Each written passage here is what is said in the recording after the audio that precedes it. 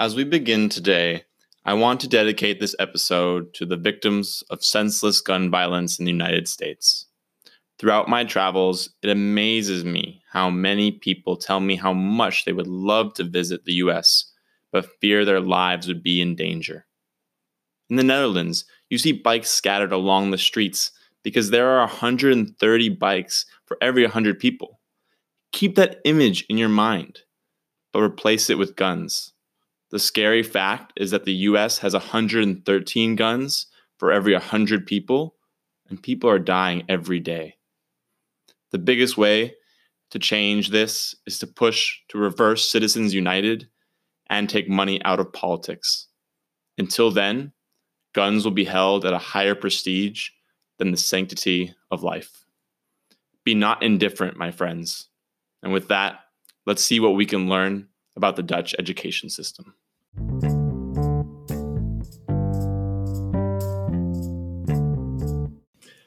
Well, welcome back to the Traveling Teacher. I have a student here with me today, Roel, and his teacher, Ivo. And so we're just going to do a little warm-up question to start us off. And the warm-up question is about a favorite book, movie, or maybe musical album that was crucial to the way you think about the world. That's a hard one because I'm not really the type of guy who would, have favorites. But I think a strong book which influenced me on my thinking process would be 1984. Because after I read that book, everything, it is hard to say, but I think I became a little bit more paranoid and tried to question more things, and may not have helped that much, but it's a different way of thinking and to question more things. Absolutely. And perhaps as a teacher, mine is even a little bit more nerdy. It is, I think in English it's translated as I and you. I'm not sure, but I read it in Dutch. It's from the philosopher Martin Buber. And it's in fact about God. And Martin Buber thinks that God is presented in the world as the energy between two people who are more than just two people. So for example, loved ones or friends. But in my opinion, it can also happen between teacher and student. So there can be more if you work together quite intensely. And that's also why it's one of my favorites, because I try to use it on a daily basis in my life, but also in my classes. And I gave the book to graduated students last year. So I also try to spread the word in that way. I love that. I think one book that always sticks with me is probably because I was read to it as a child, and I've come back to it over time, over the years, is The Little Prince. Another book that's a little bit philosophical in a way of like us to be able to think about the world and how we want to live in it. So, well, thank you. And let's now, we'll dive in kind of a bigger picture on the Netherlands education system here. And so, Ivo, if you could kind of run us through this system, this three-tiered system that goes down from primary into the CITO, and I'll let you take it from there. Yeah, I think from a foreign perspective, it can be difficult, but the most important things is that our primary school is for everyone. So these are public schools. It's from 4 years old to 12 years old. At the end of the primary school, there's what we call a CITO test. There are some other tests, but CITO-like test. And you get an advice of your teacher, which assures the level you can start at your high school. And the test is also to check the advice and to make your high school understand why things are going like they're going, or things are going like they were not supposed to do. Then in the high school, it depends on your level, can be 4 years. So 12 till 16, 5 years till 17, or 6 years till 18. And the higher the level, the longer it takes. And afterwards, you can you go to university when you did the highest grade. And for the other ones, we've got the University of Applied Sciences and what we call the MBO. So it's more practical education to to make sure you can go on studying, because studying with us is obligated until the age of 18. So everyone needs to do a study until the age of 18, unless you got graduated earlier because of your own speed. So to be clear, there's 3 separate secondary schools. There's the VMBO, which is more focused on vocational work. Yeah. Yeah. And the VMBO is split in 4 parts again, Mhm. but I think that's too difficult to address. Different specialties within that. But also different levels again. Okay. The highest one is more theoretical, but with a practical point of view. Mhm. And the lowest, but we don't address it as the lowest normally, but is completely practical without that much theory. So it's about the amount of theory you can handle, in fact. But as a total, VMBO is the most practical one. And since Raul, I think since you were in a HAVO, can you explain that a little bit? So I went to primary school with every other kid. But then we got sort of split up. So some people went to VMBO, I went to HAVO, and some people went to VWO. And we all differ in schools. So this school only does HAVO and VWO. But there are other schools who only do VMBO. So there's a difference in school also. And I'm doing the curriculum of 5 years. I failed 1 year, so I had to redo that 1 year. So eventually it's 6 years for me. I'm in my final year, the grade 5th. And at the end of the year, I'll get my finals, which will determine if I'll pass or not. Otherwise, I'll have to redo the year, the 5th year. And if I pass, I can go to a HBO or a MBO. And those are the 2 equivalent of the university. So, but then the VMBO or the HAVO version of university. Thank you for breaking that down. I think one thing that my American sensibilities kind of get heightened when I hear about these tests that like put you in one place or the other. Can you explain maybe like from your perspective what it was like to take the CITO at the age of 12? Well, I took the CITO at the age of 11, and so did a lot of my friends. And you sort of grow into it, because every year at primary school there is a CITO score, and that will sort of determine whether you'll go through next year or not. As Ivo said already, it's only the end CITO that will determine which advice you will get from your teachers. But you do it every year, so you grow into it, and the end CITO is not very much different. So it's just another test.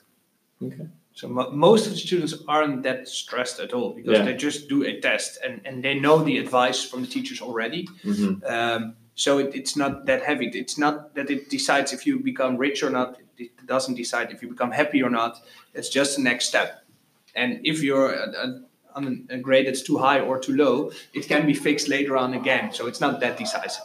And I think since you mentioned that, I think the point about like whether or not being rich or not, I think often some of the criticism is that it kind of perpetuates this class system. Can you address that issue at all? Yeah, I think because of most of the school financing is on a national basis with us. So the government is paying by far the most of the costs.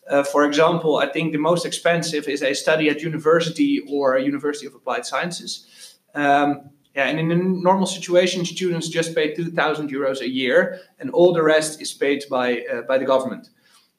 So it's not that social class based, but we see now if students are not good enough by themselves, richer parents can buy a private teacher to help their kid, and there the social part is coming in. and some people have to borrow money to buy their study at university. And there, it's more easy for richer students, just because parents can pay it, or because repaying is way more easy. So there is a little bit of social classes involved, but it's not decisive, again, because most of the education is paid by the government.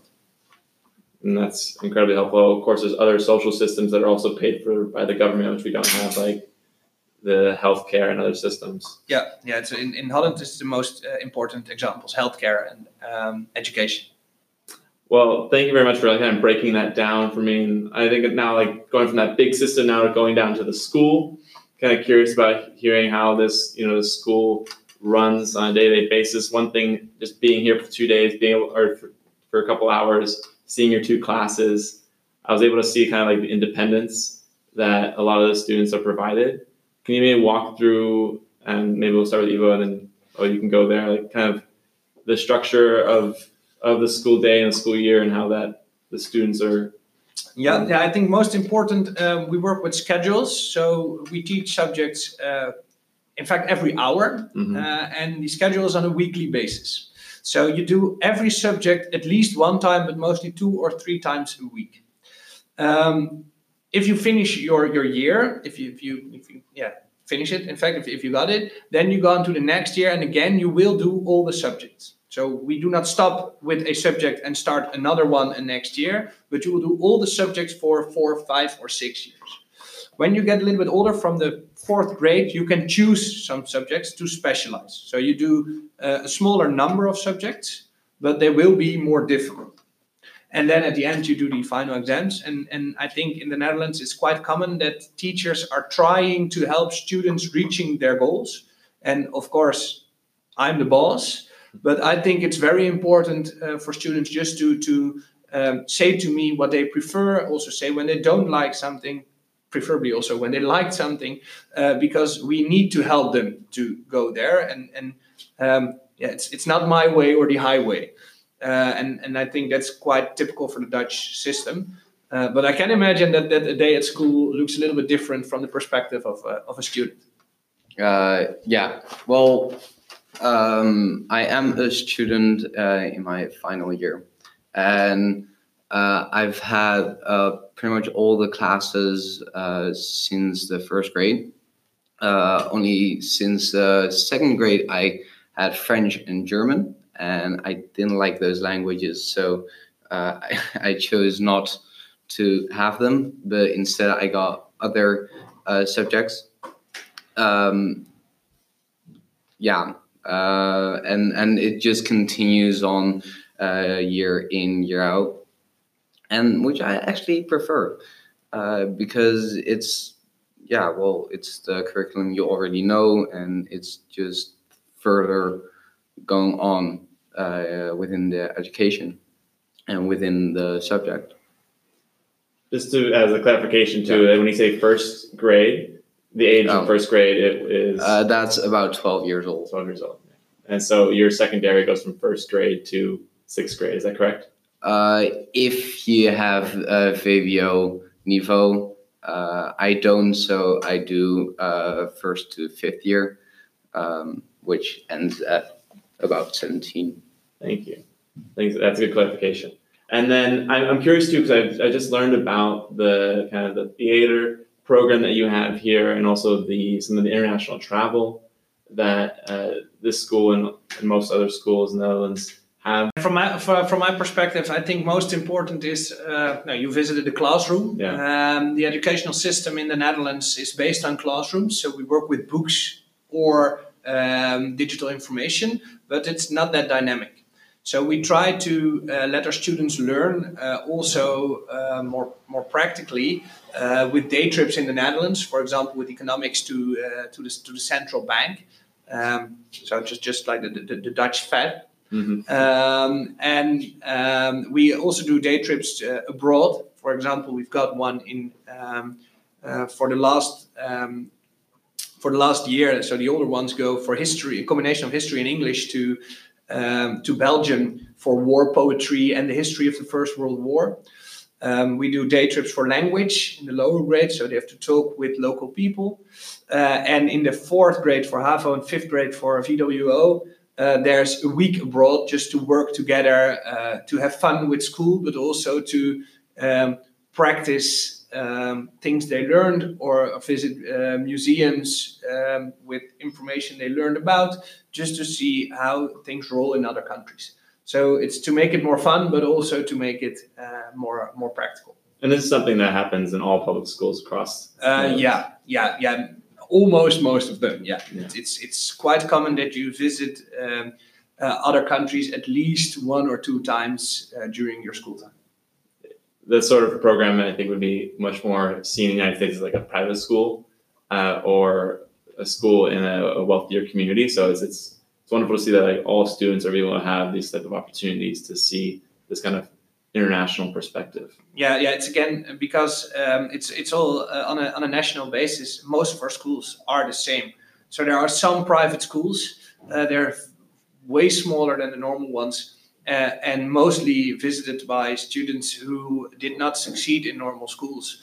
But you have to pay way more. So most the parents do not choose to do so, because the level of education in public schools is more than good enough. So I think it's a complete different system. Yeah, I mean, that's the system that I think we're striving for, right? Is where we can have public school that gives everybody the opportunity to an excellent education. That's definitely something that I'm striving to learn more about, so I can maybe implement that in the schools that I work in.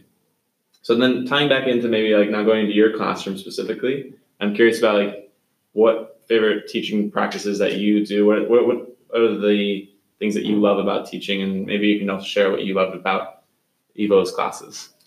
I think sometimes I say that I only did my job good enough if I can make students knowing the subject better than I do. So that's what I'm striving for, I think. Not always possible. In the second place, I really do prefer the way that younger human beings are not, in fact, perhaps not spoiled with reason or so. They just say what they think. It's not about behaving correctly. It's just about working together. And there's also, perhaps an ingredient of that boring teacher in front of me. Perhaps that's why I love the book and love my job, because it creates a friction which is very good to develop for students, but also to develop myself and to stay sharp in communicating honestly, respectfully, to work together. So not top-down teaching, but more, perhaps even bottom-up, or at least learning together. And I try to create a level of trust and a level of relation. And afterwards, I'm sure the students will keep in bounds, let's say, but because they want to do so, or because they know it's the best thing to do. So I really don't like punishments, and I try to behave myself in a way that it's not necessary. So all the punishments, in my opinion, are also a lack of quality from my side. What do you notice about Ivo's class that you find to be particularly different, or something that at least you really enjoy? The friction was talking about, there isn't much friction between me and other students and the teacher. But in Ivo's class, it's very different. It's more dynamic, the communication, and it sometimes it's a back and forth with one student in front of the whole class. And if someone makes a joke, maybe at the expense of someone else, everyone gets to laugh, and there is more friction, and it will keep other students more focused on what with air quotes, the boring teacher says. So that is more interesting to actually, pay attention. Thank you. I'm curious about, I guess, also the kind of contemporary issues that you may see in the teaching profession, and maybe you can share a little bit, because in the United States, there's definitely a lot of things that we're trying to work on. What are some of them that you're trying to work on in the Netherlands? And the thing you hear the most, in fact, it's two things, but they come together, is the status of the profession and the amount of money you earn with it. Around World War II, the teacher was a real authority. What he said was right. So you lived in a village with, in fact, a mayor, a preacher, and a teacher, and these were the three people of the town. Now, that time is over, but teachers are still thinking about that time, because we are the boss, we do have all the knowledge, we have to learn it, it's heavy, 30 against 1, and we do not get paid that well. So that's the biggest problem, I think, in the Netherlands now, unless I'm forgetting something about teaching. And I think this is mentioned the most. And the pressure. There are many pressure on teachers in the Netherlands. So there are many burnouts, etc. And one thing that you were mentioning before is that there are a lot of like part-time teachers. Yeah. Does that affect you as a student? Do you notice when there are part-time teachers? No, but you do notice when teachers are studying themselves. Because in the Netherlands, you're allowed to teach a class of, say, 30 while you're actually in school yourself. And you do notice that because they lack experience or even confidence. And then 30 against 1 gets really difficult for the teacher. I wouldn't say that the students would smell the fear, but it's definitely there. Not only with students, studying teachers. It's also some kind of a talent, I guess. So there are people who are more scared in front of groups. And I really do recognize that students do smell that fear. Yeah.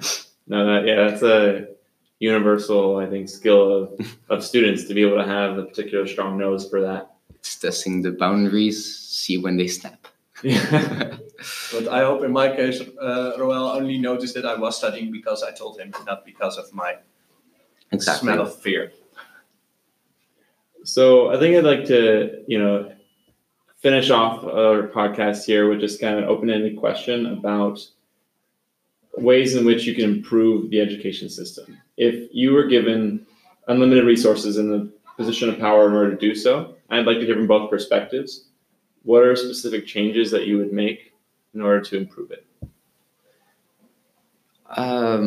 That's actually kind of hard because this system, this way of teaching really suits me. But if I had an unlimited resource of great teachers, I define them as more confident and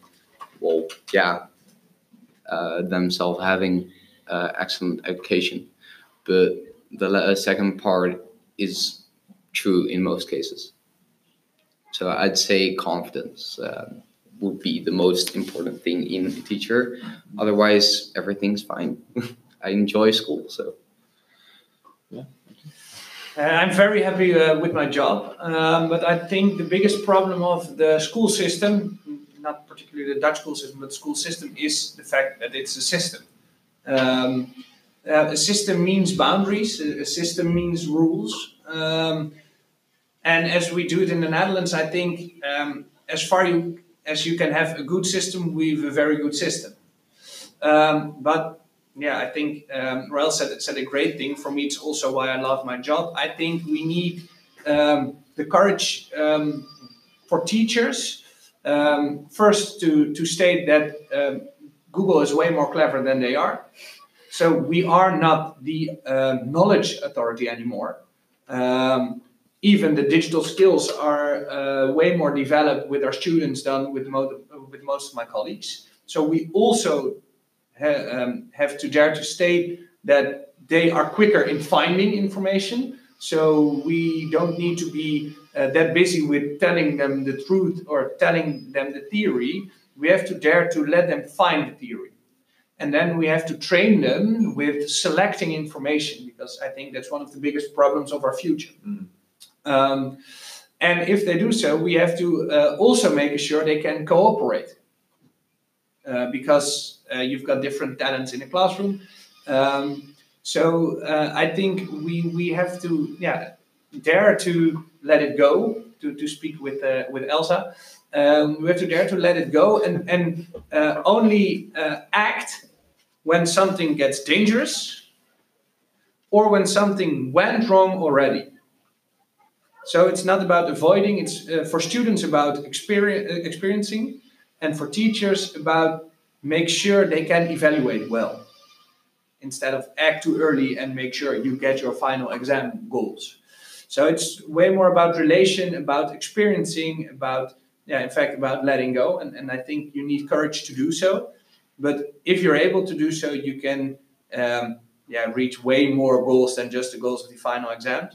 And students will not be students, but in fact will be the most beautiful moment in human development, I guess, because it's only getting less and less because you learn things and you have to obey rules and have to listen to your boss. And from that moment on, they're just normal human beings. Yeah, I think when we give the students the power to be decision makers over their own education and help guide them in that way, it can be a very powerful change. Way better. In fact, as a tutor to my tutor students, so it's the VWO, if they can make clear to me why they don't need to follow classes, we make an exemption for them. So they can just skip classes, but they also have to explain to me what they're going to do, and it needs to be more useful to them than the class they were supposed to follow. So I really try to play with the system, because the system is ugly by itself, but you can decorate it by initiative from students, and you can help students developing because of the system. Providing that independence. Yeah, and an experience that they can influence themselves, things they thought they were not able to influence. Thank you both so much for being here today.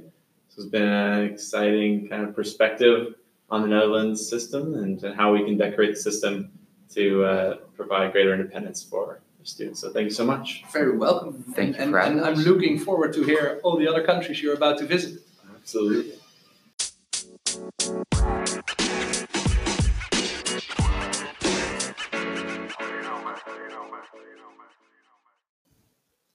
As I walk away from today, there are clearly a lot of differences in our systems. The ideas that will stick with me are: 1, the dedication to an international perspective through the teaching of multiple languages and purposeful field trips, and 2, classes on economics and ethics and philosophy to purposely create a well-educated citizenry. What did you learn? Please follow this podcast on Spotify and Instagram, and share your questions with me at the Traveling Teacher Podcast. Please leave feedback on what you would like to hear more about so that I can improve and implement it on my next conversation. Class dismissed.